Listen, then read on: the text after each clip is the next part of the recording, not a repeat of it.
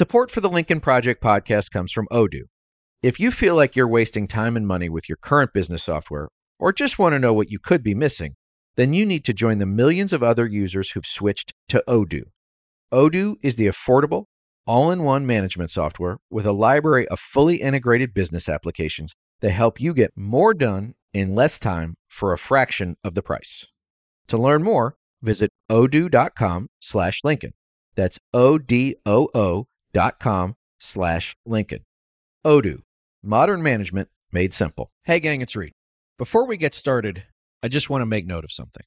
This week, the New York Times put out a poll that said Americans believe that democracy is in trouble, but they don't appear to be willing to do anything about it. I think that is horse hockey. You know it, and I know it. Americans believe in democracy, and it is not our job to follow polls, but to convince our friends, our family members, our neighbors, our coworkers, and members of our community that voting is imperative. Guys, we're less than 3 weeks to Election Day. Now is the time to get involved. If you have your ballot, vote it. Vote blue from top to bottom. That's voting pro-democracy. We need everybody. Every vote counts. Every person counts. You, I, and the Lincoln Project movement can do this together. 3 weeks from now, we will help save American democracy. I cannot say thank you enough. We'll keep after the fight. And now, on with the show.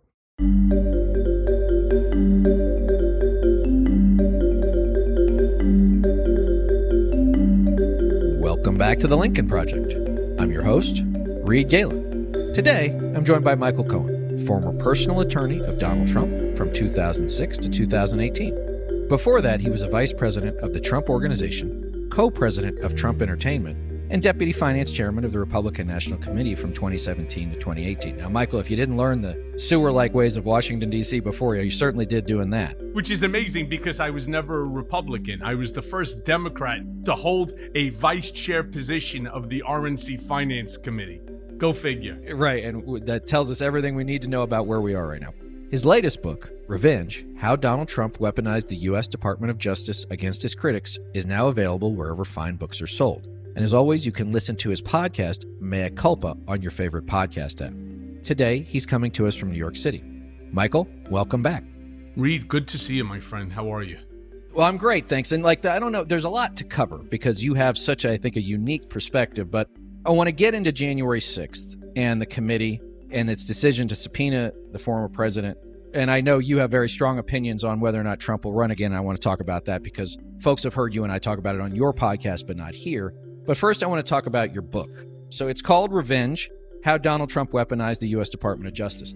So as I told you before we started, you are such a known quantity to any American who follows politics closely that I would venture to say that most people remember you from Stormy Daniels and Trump, right? And anybody else, maybe you've been on TV a lot, maybe they listen to your podcast, which I recommend, or they know that you testified before Congress. But what I said about your book was it really, to me, provided the third dimension of not only who you are as a person, as an individual, that you have a family, you have children, but also, going to prison, even Camp Cupcake, as you call it, is not like an easy gig.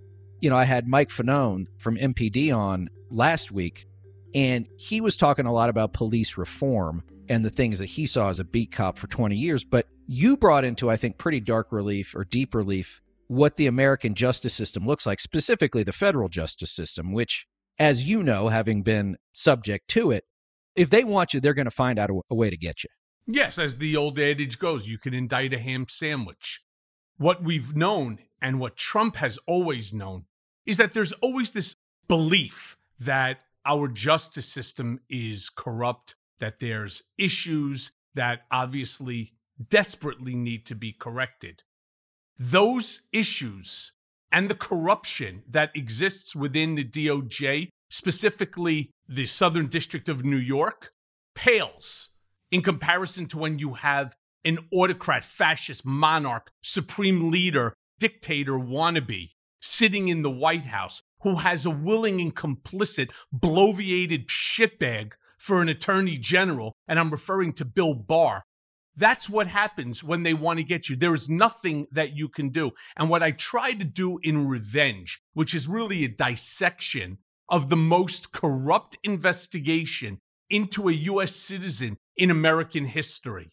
They made me into the very first political prisoner held by my own country because I refused to waive my First Amendment constitutional rights. There's so much wrong with the system, and I don't want people to think that this is me bitching and moaning about my circumstances in life. I do that anyway. But in fact, what it really is it's judges like Judge Jed Rakoff, a very well-respected 30-year veteran on the bench of SDNY, that talks about the improper ways that the prosecutors go about when they want you. And I promise you, Reed, if you're high profile and they can get a benefit out of it, you're dead in the water, just as I was. I talk about the 48 hours that I was given to plead guilty to what they wanted me to plead guilty to read their allocution, or they were filing an 80-page indictment that was going to include my wife. And so for a guy who has never evaded taxes, I've never not filed taxes. You read about that in the book. Lanny Davis went wild when the charges first came out. He was like, how is this possible? He went on every television show with a PowerPoint presentation. There's not one single element of tax evasion that exists in my case, but it doesn't matter, because when they have a gun to your spouse's head, to your loved one's head, there's nothing that you won't do in order to protect them. So you write in the book that you thought that the prosecutors believed you knew a lot more about Donald Trump and the things he was into than you did, even as long as you worked for him. That you said that there were some things in the Trump organization that he kept to himself that no one was really going to know about. But they thought that you were that window into him. So tell us a little bit about that experience, because you're like, look, I'll tell you what I know, but there's only so much I know. Correct. And the prosecutor I'm referring to, and I speak quite openly in the book, is Thomas McKay. He's a young guy with a lot of aspiration. All right. There's also Nick Roos and an Andrea Griswold. They're all thinking about the public service like maybe he thinks he's going to end up, running the Southern District of New York down the road. The others all ended up going to major white shoe firms or Guggenheim Partners for seven-figure salaries. Each one of them in their bios, first sentence, successfully prosecuted biggest 21st century case, United States versus Cohen. There was no prosecution. I pled guilty to a one-page information because on a Friday at 5:30 to a Monday at 9 a.m., who the fuck are you talking to? Who are you speaking to? Who's listening to you? The answer is no one. And there was not a chance in the world that I was going to let them go after my wife. My hope was that Judge William H. Pauley III, who's now deceased, that Judge Pauley would have seen exactly the corruption that was going on here. The fact that there was no tax evasion, there was no misrepresentation to a bank. Let me go to the easiest one to prove. And that was count number, I think it was 7, that I paid Karen McDougal, the Playboy playmate, not to discuss her affair with Donald, and that there was an NDA for that as well. Now, she was paid $150,000. There was an NDA, but I had nothing to do with it. It was David Pecker, AMI, and the National Enquirer that paid her. Trump just wanted to make sure that he was protected in the documents, and if David Pecker would ultimately become the editor-in-chief of Time magazine, that we would be able to buy the life rights to keep it quiet. So, Michael, can I take a step back? Because I am a novice in all things legal, and thankfully, so far, to all things federal. Tell us a little bit about the Southern District in New York. I mean, you hear about them, this is the place where, it's Preet Bharara and other people have really made their names as prosecutors. Is that where the mob is typically prosecuted too? Yes. That was under the Giuliani administration when he ran the criminal division for the Southern District of New York. They think that they are above the law. In fact, they act very much, if you ever saw the movie The Untouchables, they act in the exact same way. They will come, they will knock down your door. I don't mean that literally. And then they will destroy your entire life simply because they have the badge and they have prosecutorial immunity. So guys like Tom McKay, there was no speaking to him. He believed, who gives a shit what this asshole believes? He believed that I knew more. Could you imagine? I gave over 400 hours of testimony to Congress. I gave 100 hours to the district attorney and the AG's office. Mueller report, 100 hours. I mean, you start adding it up. It's over 500 hours of time that I spent. I've given everything that I have. In fact, when they raided my home, the hotel that I was living in, not on the lam, my home was under repair because my next door neighbor flooded us out. They raided my law office and my safety deposit box. Okay? They took like 10 million documents. That's what they took, 10 million documents. And so at the end of the day, what did they end up getting me on? They got me on Stormy Daniels, but that wouldn't have been enough for them because it would make them look like the assholes that they are. Now, I don't want to be indicting everyone that works at the Southern District of New York. There are good, decent prosecutors, judges, and so on. I just didn't have any of them. Each and every one of them that worked on my case is a scumbag that basically needed to use my case because of its high-profile nature in order to ensure themselves a benefit. I mean, could you imagine? One went to Lowenstein Sandler, two went to Davis Polk, one went to Guggenheim Partners, one went to McDermott, Will and Emery, another went to Paul Weiss. You talk about the best criminal defense firms, at least here in New York City. And they all make seven figures. They all did it in their bios using me as far as the prosecution. None of them wanted to hear anything. That's why they made the announcement on a Friday to my lawyer, not even to me, to my lawyer, telling me if I don't come in on Monday and plead guilty, they're filing this indictment. They're going to march me and my wife in handcuffs out of the building. I couldn't do that to her. Well, of course not. And they know that. It's what I've called before on the podcast, the Henry Hill moment, right? Exactly. They're sitting there and they're going to get you too, Karen, right? You're not out of this. And what are you going to do? Let me ask you a question, Michael. So I have observed a federal trial before. It was a federal corruption trial. And what I noticed was when it came to the judge, because the judge plays a significant role in your trial here, is that whatever the prosecution wanted, the judge gave them. Whatever objection they put forth, he accepted, he upheld. When it came to the defense, and these were not public defenders, they were real defense attorneys, may we have an extra half a day? No. Objection, overruled. Is that a normal thing? Because you think of the judiciary as part of, I guess, the judiciary, right? But it seems like that maybe it's because of their, lifetime appointees or whatever, but at least in my anecdotal case, and then here, it sure appears that the judge has an enormous amount of sway and seems likely to go with the prosecution just above everything else.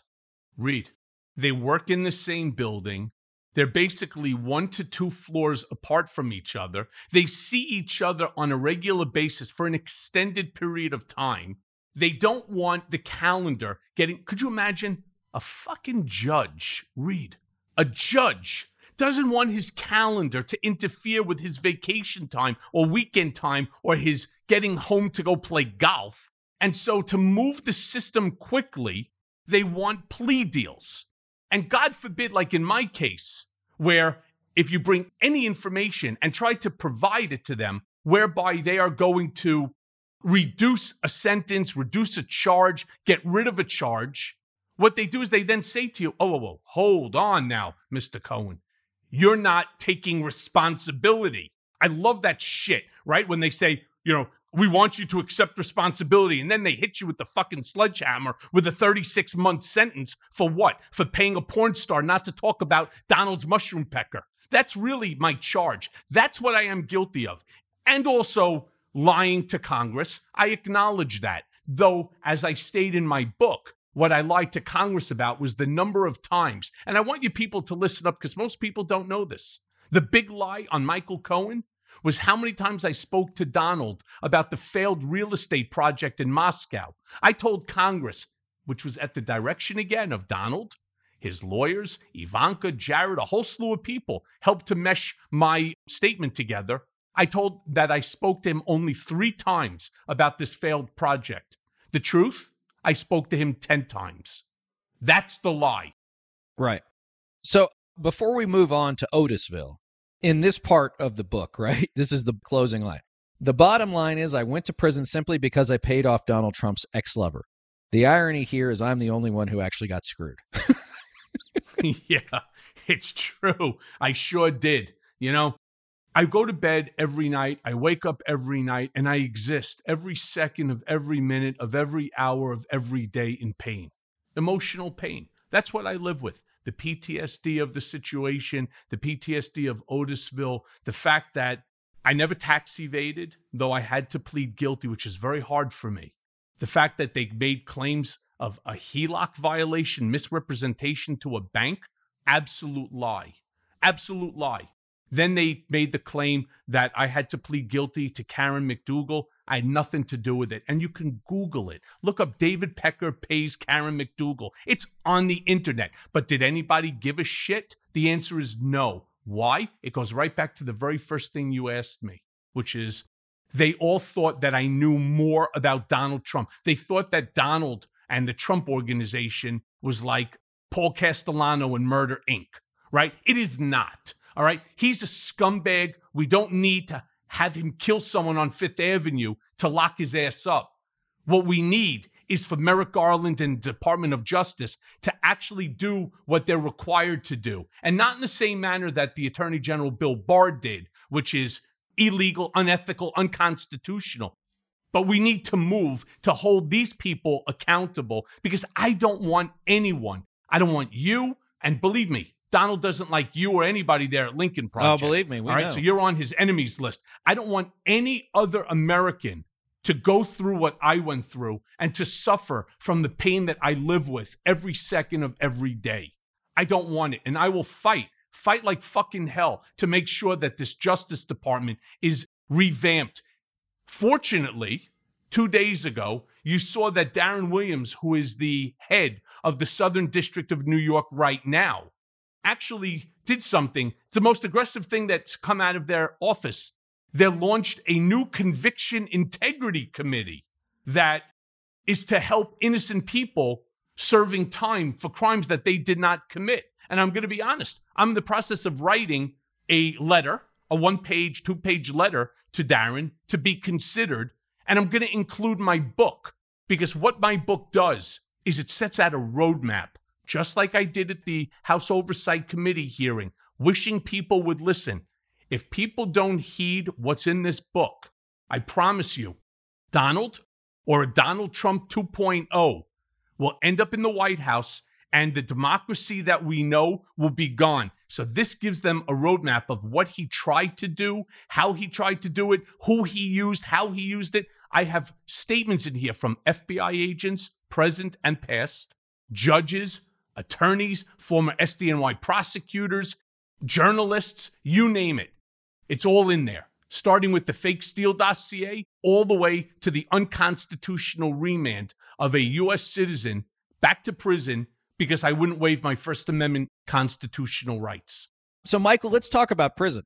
Otisville. Now, there's a medium security prison there that has real dudes in it, right, who've committed real crimes, violent crimes. And then there's the satellite camp, Camp Cupcake, as you call it, I think, facetiously. But even though, it was generally, you guys could go play softball and you were working, but it wasn't 23 hours a day lockup, although until COVID hit, and we'll get to that. But the one thing I noted was that you said that when you go into the federal prison system, even at Camp Cupcake, this is about punishment. It's not about rehabilitation. The entire system is nothing more than human warehousing. You have all of these guys that were with me at this satellite camp. And I don't mean everybody. There were 120 guys that were there. Of the 120 guys, I would say 80 of them were professionals in some way, shape, or form. Now, we had some interesting guys when I was there, so don't get me wrong why I call it, Camp Cupcake. Mike the Situation Sorrentino from Jersey Shore was there with me. Senator Dean Skelos was there when I was there. We also had Billy McFarland from Fire Festival was with me when I was there. There were 4 or 5 doctors that were there, including an orthopedist, maybe 10 accountants that were there. There were probably a dozen lawyers that were there, and then the rest businessmen in some way, shape, or form. Do you not think that if you really wanted to do something good for society, that the right thing to do is find them, like they did to all of us, innocent or not, and then make you donate back to the communities that actually need your help? Maybe there are communities that are impoverished. They need businessmen to help them to organize a business, lawyers to help them to establish themselves and to get themselves up and running. How about bankers? We had bankers there too. Accountants to help them to show what's the right way to do it so that you don't end up in trouble or anything like that.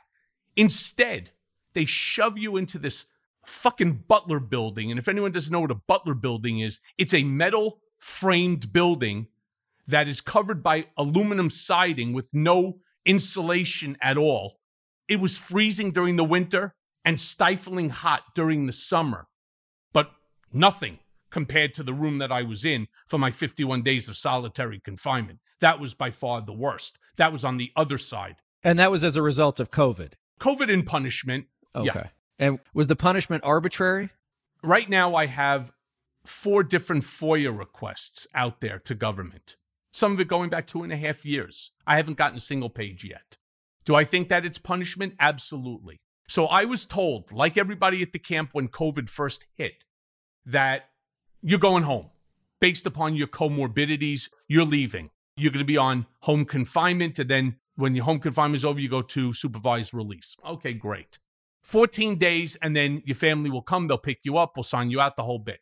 Well, while I'm in there, on day 15, they tell me that the government wants to relook at all of my medicals. And this was signed off by the head of medicine there, a Dr. Lindley at Otisville, as well as this fantastic nurse that was there, Miss Stewart. Fabulous, 2 fabulous people. They both said to me, how could you not? The comorbidities that I have is in 2005, I blew a series of pulmonary embolists. So I have not full lung function, but if you get COVID, and especially at the beginning with the very first COVID-19, that was something that was happening. You were getting blood clots. Another blood clot to me is death. And so they got me out of there until the 15th day, 1 day more than I was supposed to be there. They tell me that my file was sent back to Washington for a secondary review, that you're not going home. So there, the choice was you could either sit in solitary or send you back to Camp Cupcake. But if you then are permitted to leave, you have to come back and do another 14 days. So I said, I'll go back to Camp Cupcake. And the administrator turned around and said, nah, you're just going to stay here. I mean, that's how the system works. You have no rights to anything. So this is why I talk about human warehousing. Prison is supposed to be for violent offenders, not for a guy who buys the car, for example, of a politician, and they decide that they're going to claim that it was bribery when he takes the title and he actually got a good deal on the car. All right? This sort of bullshit happens all the time. I mean, there are guys, they take everything. Makes no sense. Right. So you get out because of COVID, but then the Attorney General at the time, Bill Barr, says, you're going back. Correct. So tell us a little bit about that, because the judge even said he thought that this was just retaliation. Right. So now we're referring to the second judge, not Judge Pauly, who would care less if I rotted to death in prison. But what ends up happening is I'm supposed to now go to the Bronx to a company called Geo, which is a third-party administrator of the ankle bracelets, and have one installed. Okay, no problem. Prior to that, I was on furlough. And I was actually the one that was pushing to get the ankle bracelet because I had a fear that they would try to figure out how to send me back somehow. Well, that's why when I went for dinner, I was 800 feet from my home. I was legally permitted to do that. I was on furlough. I could go anywhere in New York City that I wanted to, despite what the New York Post and Fox decided that they were going to say. So now I go ahead and I'm all set.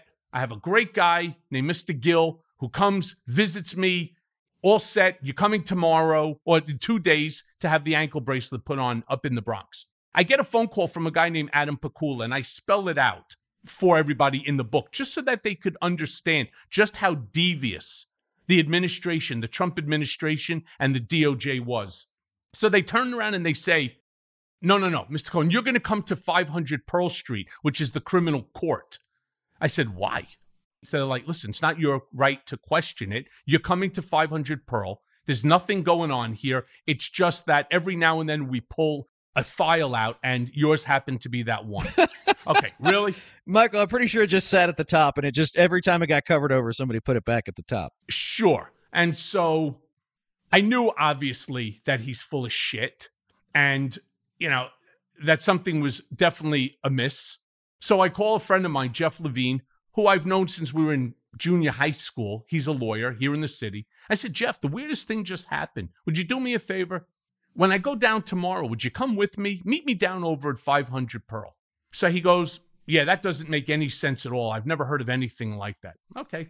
So we go down, we sit, they bring us in where I meet Adam Pakula and his supervisor, Enid Phoebus, who's now retired and moved down to Florida.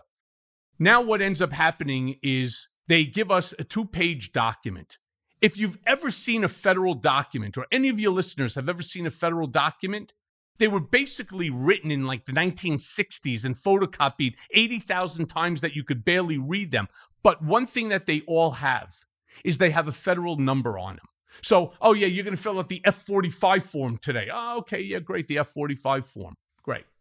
Mine was a 2-page document that was produced on Word that had no federal numbers onto it, that looked like it just came out of the printer, because it did.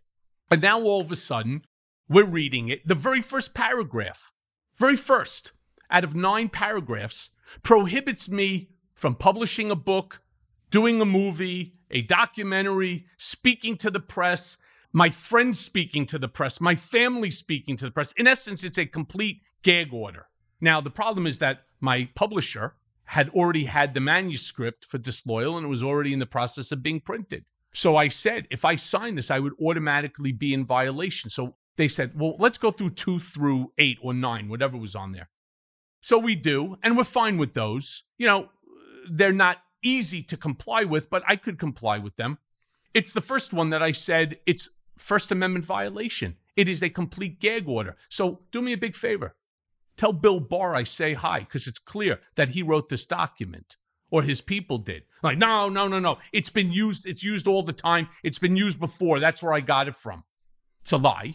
And even the judge called out that lie. Judge, and I'm talking about Alvin K. Hellerstein, fabulous human being who's one of the few judges that have actually done right, by me since this ordeal. Ultimately, they ask us to wait in the waiting area. We do. We comply.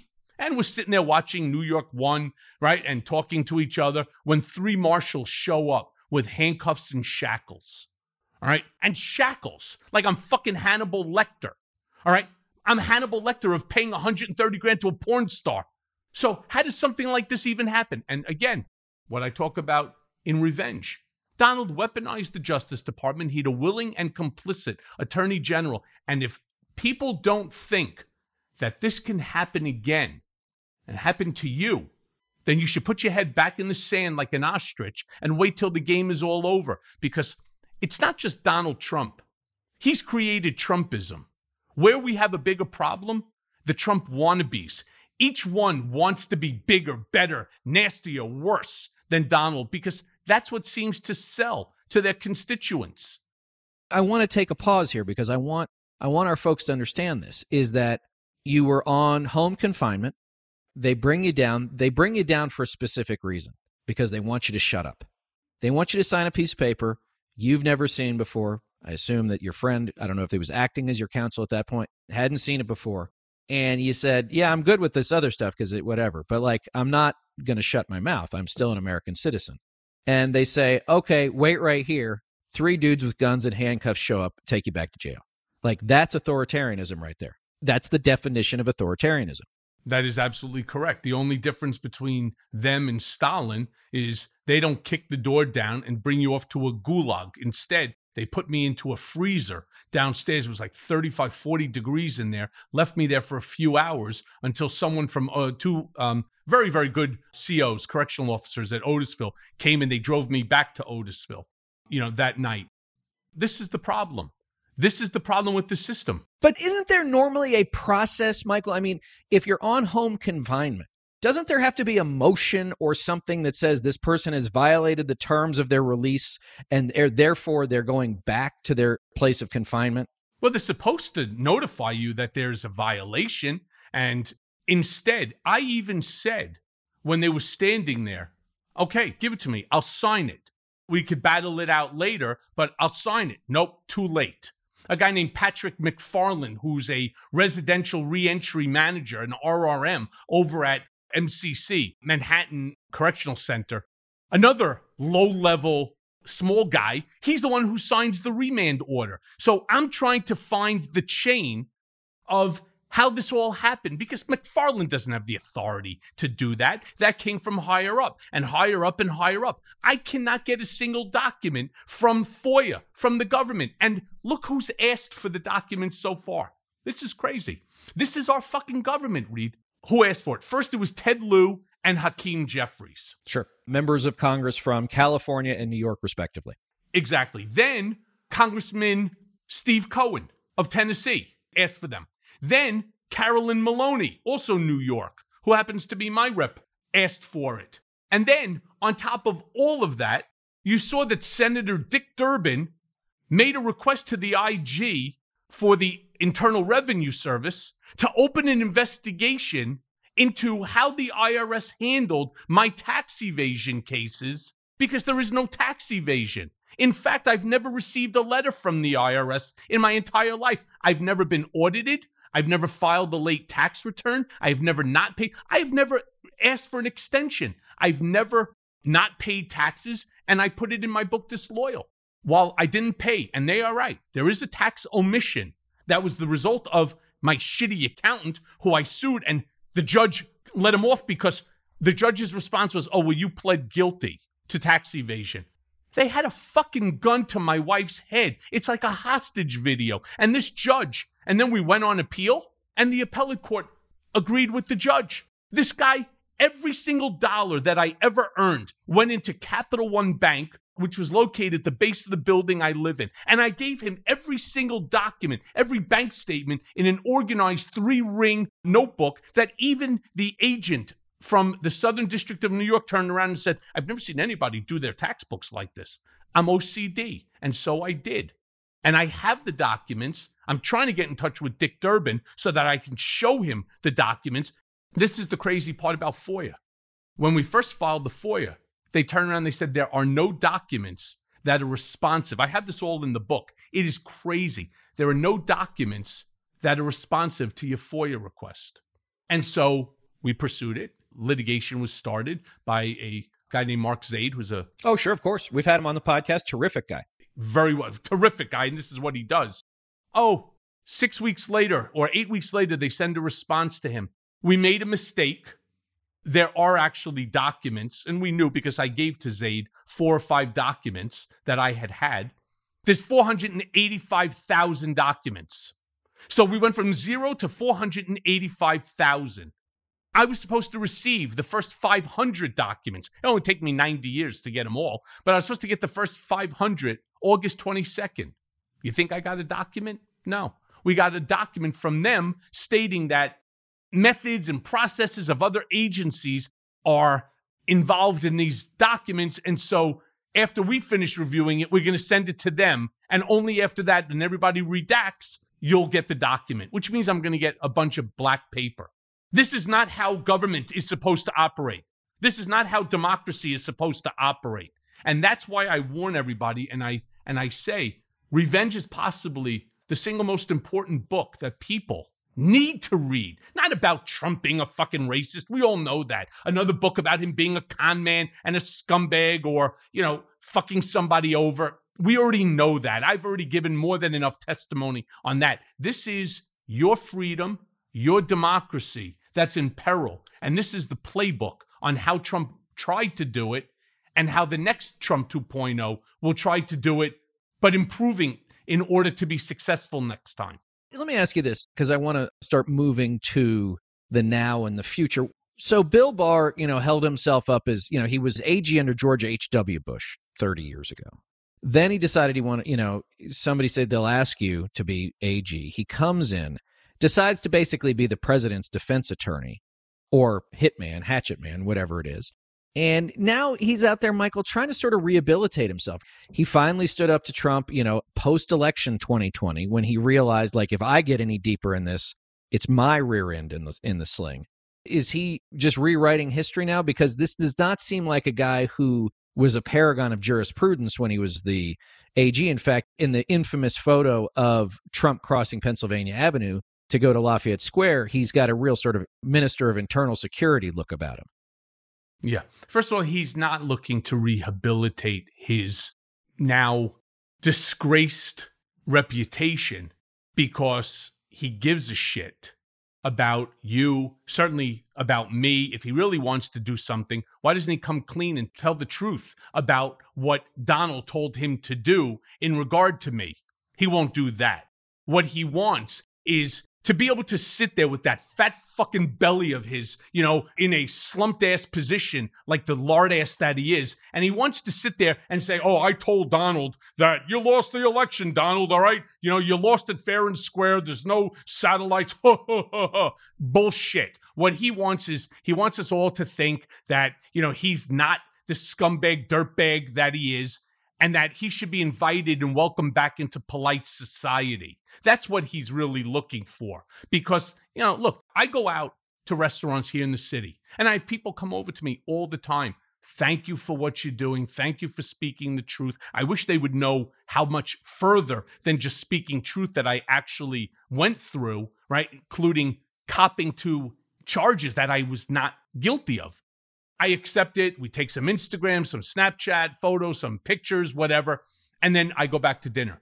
When he goes out for dinner, I'm sure he's thinking, I wonder if the chef took a shit in my food, right? Like that South Park one. Someone pissed on your potatoes, shit on your tomatoes. It's called the Yelper Special. I certainly recommend that you watch it because it is great. But that's what I'm sure he's concerned about, because he should be concerned. This is a guy that tried to destroy democracy. He took a shit on our Constitution. That's what he did. And only 17 days before the end of his term, he decides to come out and say, oh, I told Donald, bullshit. Come clean, tell us what you know, and tell us the truth. And I guarantee, like me, he probably has documents someplace. Now, the difference for me is I gave all my documents. Every single one. And the ones that they had taken, even the ones that they didn't take, if I found them, I turned them over to the DA, the AG, to the Mueller team, to everyone. And here's something interesting. The only one that didn't believe me is the Southern District of New York. Only the Southern District of New York believed that I had more information. I knew more. All right? I answered every single question asked of me that I knew the answer to. I wasn't going to make stuff up, but anything that they asked me that I knew of, not only did I provide them the answer, I provided them with either documentary evidence that I had or information on where they can get the documentary evidence. But only Tom McKay and Nick Roos and the Southern District of New York, Kazami and Berman. Look at Berman. Guy puts out a book. Could you imagine? What he did, as far as I'm concerned, is not just unethical. It's illegal. He's being pressured by Bill Barr to whitewash all the charges that had anything to do with Trump, in my case, and throw the book at me on other things so that Donald could be exonerated. And then he puts a book about it. It's disgraceful. So let's switch gears a little bit and bring it up close to the present. So you mentioned documentary evidence. Starting back, I guess it was technically the summer of 21, but really this past summer, the January 6th committee really got to work. And there were a lot of people who complied with subpoenas. If they didn't speak in person, they spoke, on video before investigators. Do you believe that that committee has made its documentary case against Trump, one? And two, do you believe the Biden administration's Justice Department will pursue Trump with federal charges? So what I can say about the January 6th panel is good for all of them. They are exactly what we should be electing to public office.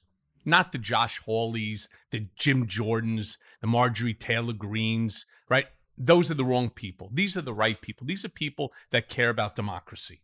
Do I think that their committee did not just a good investigation, but a fantastic investigation? The answer is yes. I think they absolutely did. I think that they laid it out in an absolutely dramatic way. It is imperative for America to have a full accounting of what happened, very much like the Mueller report. It's a historical book. Now we get to the second part of your question. Do I think that they have enough evidence there to indict Donald and others, many others? And I'm not talking about these low-level oath keepers or any of these other insurrection groups. Do they have enough evidence to indict people like Mark Meadows? Yeah, I think so. Do I think that Merrick Garland will do it? No, I just don't. Why is that? Sadly, because I think his position is, yeah, we could indict him, very much like Donald was indicted, right? Impeached twice, but you were never going to get the Senate to convict him. I believe that Merrick Garland knows that we can bring a case, and we would be justified to do so, but I'm not sure that we can get a conviction. That's what I think Merrick Garland is vociferating about right now. And somewhere along the line, I want to put a fucking billboard up in his office, literally across from his desk, saying, your job is not to convict. It's to prosecute. Let the jury make its own decision. Don't you presuppose that you know what the jury is going to do. And chances are he may be right, that there's going to be one holdover that's going to say, fuck it, I'm the Trump supporter. There's not a chance in the world I'm going to convict this guy of anything. Even if he killed someone on Fifth Avenue, I'm not convicting him. He's Donald Trump. It's possible. It's not Merrick Garland's job to think like that. They're thinking about their own careers instead of democracy and instead of justice. Well, the FBI's got I think everybody can agree the FBI's got plenty of work to do. The Justice Department, I think, pre-Bill Barr, pre-Jeff Sessions, post-Bill Barr, I think thought, okay, it doesn't want to be a politicized institution. There's really no such thing, but okay, that's the standard they want to hold themselves up to. And prosecuting Trump would cause a lot of tumult in the country, and it would inherently politicize the department. Okay. But I think my issue with that line of thinking, Michael, much like yours, is, but if you don't attempt to prosecute him for the crimes that we all believe he's committed, to serve justice to the American people, then you are saying implicitly, and Donald Trump will say it explicitly, I didn't do anything wrong. And he'll also say, Reed, I am above the law. And that's a problem. Right. It was all a hoax. Russia was a hoax. Comey was a hoax. Mueller was a hoax. All of it was a hoax. And he'll say, you tell me, what would he say to his guys? What would he say to the people around him? Those P words, they didn't have the guts to do it. I told you from the very beginning, they were just out to get me. It's all a hoax. There's no Russia. There was no insurrection. It was peaceful. It was like any other day with any other visit. And all of the other bullshit, like his Mar-a-Lago stolen documents, that I know it in my gut. August 31st, I put out a tweet that said, I believe that there are more documents that he hid, whether it's at Trump Tower in his apartment, whether it's at Jared's and Ivanka's or Don Jr.'s or Eric's house, whether it's at the Trump National Golf Club in D.C. or any place else that he went. I assure you, I know from inside sources that there are documents, top secret documents, that are missing.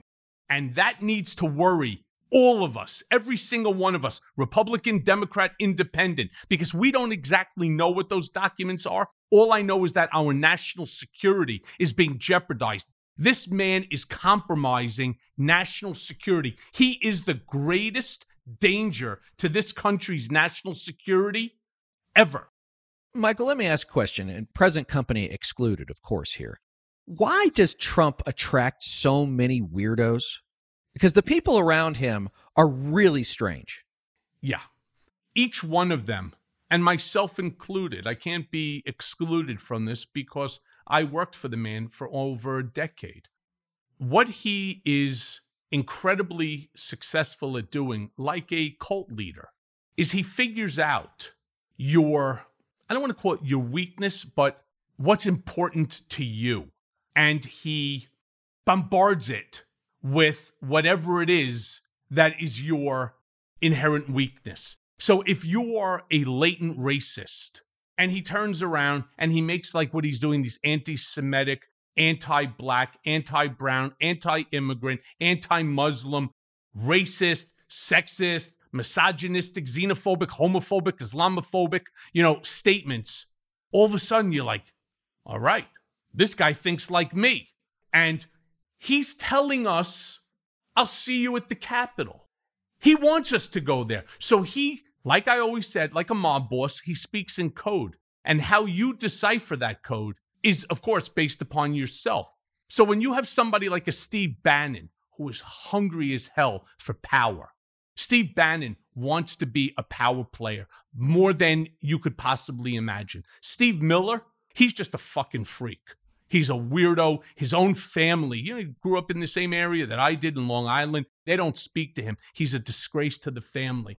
Then on top of that, you have others like Dan Scavino. Dan Scavino, people have to understand, was Donald's caddy, who ultimately, I'm not bullshitting you, look this up. I know Dan. Dan was a caddy who then became the general manager to Trump National Briarcliff Manor. He wasn't doing a good job. At least Alan Weisselberg said so. And they fired him. So he ended up years later coming to me and saying, I want to run Donald's social media platform during the campaign and I'll do it for free.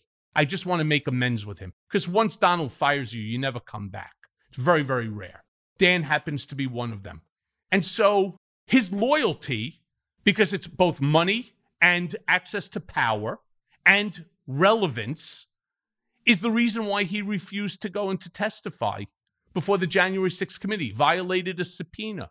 Each and every one, Rudy Giuliani, money and power. That's all that it was. For me, it was the excitement of the deal and the celebrity stardom that really pulled me in. I didn't need the money. I talk about that in Disloyal. I retired when I was 39. I got very lucky. I'm not the rags to riches story the media wants to portray me as. In fact, it's the other way around. I lost it all. So you and I have talked about this a couple of times. You don't think he's going to run for president again? No, because, well, I'll let you ask me. Why?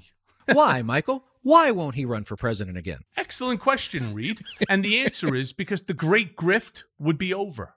Right now, he's pulling down numbers that he's never seen, even at the height of The Apprentice. He's pulling down 150, 200 million for his super PAC, which if you read the fine print, he's permitted to use 90 cents of every dollar, 90% of all the funds at his sole discretion. He can go out tomorrow, buy himself a new airplane. He can go buy himself a house. He could do whatever he wants with that money. And it's not violative of the super PAC. So for every dollar you give, only 10 cents of every dollar goes to politics. That all comes to an end if he makes a formal announcement. On top of that, and more importantly, or of equal import, is the fact that statistically, he knows he can't win. While he has a significant base, and that base is waning every single day, let's say he has 22% now of the Republican Party. Republican Party only constitutes 40% of the country, of 40% of the voters. So he only has, of the 40%, he has 20% of that. So put it all into perspective. And Donald's biggest fear is being a two-time loser. You ever want to upset Donald? Call him a loser. It's a word he can't stomach. He hates it. And so knowing that he would lose and be a two-time loser, and at the same time, lose the great grift and being a power player where people have to come to kiss his ring at Mar-a-Lardo or wherever else that fucking asshole is at, stuffing his face with burgers and ice cream. That's what he wants. Now, he would prefer to be president, but only if he would be given the presidency. He doesn't want to have to run for it again. Right. But let me ask you this. Let's go along with the supposition that he doesn't run again. What is he looking for in an heir apparent? Because these kinds of guys, Michael, it's not often their family. We certainly know that he doesn't really, except for Ivanka, he didn't really like his kids. What would he be looking for? I mean, it's hard to imagine any of these people debasing themselves further than they have. I'm sure they can. But what would he be looking for to get that support, which would probably not get that person every vote, but would probably get him enough votes to win the primary? Loyalty. Undivided loyalty.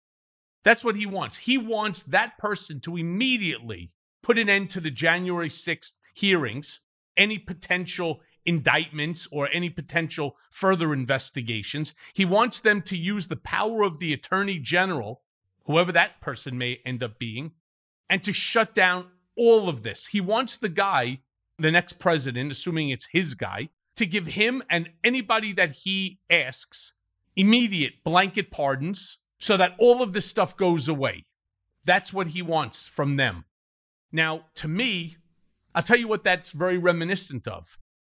When Vladimir Putin's two-term ended years ago, and he didn't want to give up the power, so he decided to support Medvedev.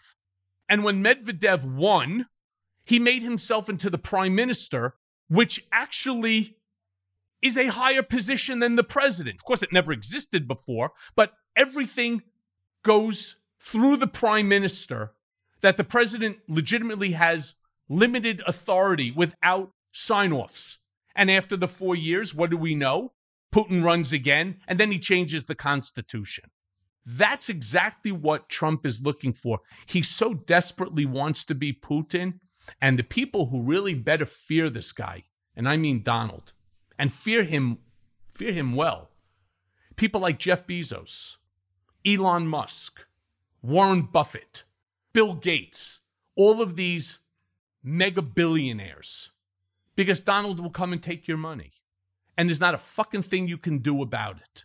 Because as powerful and as rich and as strong as you think you might be, you are a weakling compared to the process, to the government. They can change the rules on you anytime they want, especially if you have an attorney general like Bill Barr.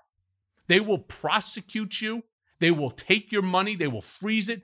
They will do to them what Mohammed bin Salman did to his royal relatives. No, and it's interesting. In the spring of 21, Michael, Delta and Coca-Cola came out against the voting laws that had just been passed in Georgia in the wake of January 6th. And Ted Cruz wrote an article for the Wall Street Journal that basically said, and hey, Coca-Cola, don't forget, you owe us $1 billion in taxes. And Michael, what I said is, now fast forward to that. It could be in his office. It could be in the boardroom. Suddenly a bunch of IRS and FBI agents show up and say, you're coming with us. And the guy says, what did I do? And they said, you didn't pay your taxes. You say, well, I paid my taxes. And they said, but Coca-Cola didn't. And you're coming with us. And the next thing you know, he's sitting in the federal detention center in Atlanta going, what the heck happened to me? And Michael, when I say this, it's like a second head has grown out of my shoulders. People just don't believe it. Reed, look at what happened to Carlos Ghosn, where there was the big fight between Renault and Nissan. Same exact thing will happen here. The guy was innocent. What did he do? He did nothing. It was a power play between governments. He needed to be taken care of, and so the Japanese government decided to do so. You think that we're any different? People forget that democracy is not a constitutional right. First of all, it's a privilege, but more importantly, we are an experiment. And if we don't protect democracy every single day, someone like Donald Trump, Bill Barr, a Mark Meadows, a Jim Jordan, all of them will figure out how to strip us every single day of constitutional rights. Very much like the way that the Supreme Court just pulled away Roe. Same exact thing. And there's nothing that any of these very wealthy individuals can do to stop it. And they better wake the fuck up real fast. And so need all the listeners, yours, mine, the ones that I talk in front of on television or in the press, because we are so close to losing democracy that this November election means more than what people can imagine. And I don't want to have to be the guy, before they execute me, of course, turn around and saying, I told you so. This democracy, I pray that I can leave to my children, grandchildren, great-grandchildren, and generations thereafter, but not the way we're going. Well, amen to that. And Michael, I don't know if I told you this, but Mark Meadows, who you mentioned previously, sent an opposition research document about the Lincoln Project with my name, Rick Wilson's name, Stuart Stevens' names at the top of it, to Bill Barr, then Attorney General, on November 11th, 2020, and said, here's the document we discussed. Our FOIA requests at this point have been, we've gotten things like you, but they've been largely fruitless. But, it's one of those things, Michael, where you're like, holy shit, like that's a real thing. Now take it a little bit further, Reed. You were targeted, like I was targeted. But they didn't maybe think that for the moment that you were a big enough problem to them. And so that's why you were never hauled off and, had the FBI show up at your home. If in fact that they thought differently, you would have been, Rick and Stuart, all of you would have been raided by the FBI for something, and they would do the same exact thing to you that they did to me.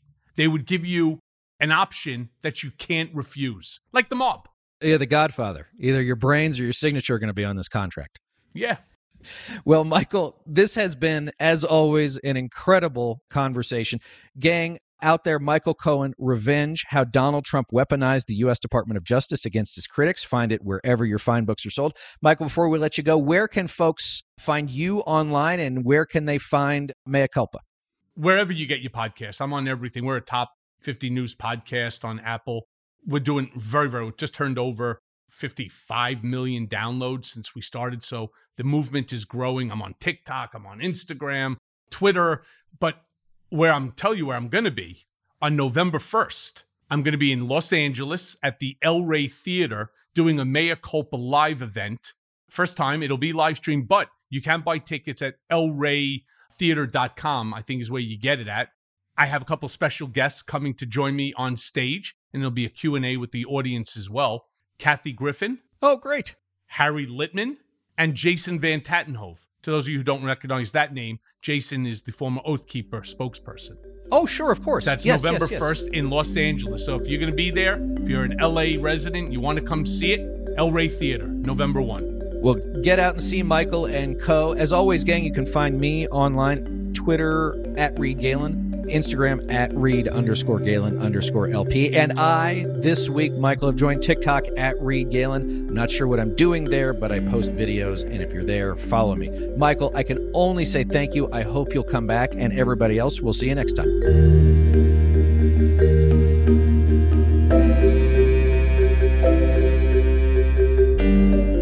Thanks again to everyone for listening. Be sure to follow and subscribe to The Lincoln Project on Apple Podcasts, Spotify, Google, or however you listen. Don't forget to leave a 5-star review. To connect with us, follow us on Twitter at Project Lincoln, and for more information on our movement, to join our mailing list, subscribe to our newsletter, or make a contribution to our efforts, visit lincolnproject.us. If you want to message the podcast directly, please send an email to podcast@lincolnproject.us. And if you want to personally join the fight to save our nation's democracy, visit jointheunion.us. Also, be sure to check out our growing LPTV lineup, including The Breakdown with Tara Setmeyer and Rick Wilson, which airs Tuesdays and Thursdays at 7 p.m. Eastern. We're Speaking with Lisa Senecal and Maya May, which airs Wednesdays at 7 p.m. Eastern. And Lunch with Lincoln, which airs every Monday at noon Eastern. Plus, we'd love you to check out our newest show, The Game We're In, with Maya May and Trigby Olson, which airs Mondays at 7 p.m. Eastern. All shows you can stream live on the Lincoln Project's YouTube, Facebook, or Twitter feeds. For the Lincoln Project, I'm Reed Galen. I'll see you on the next episode.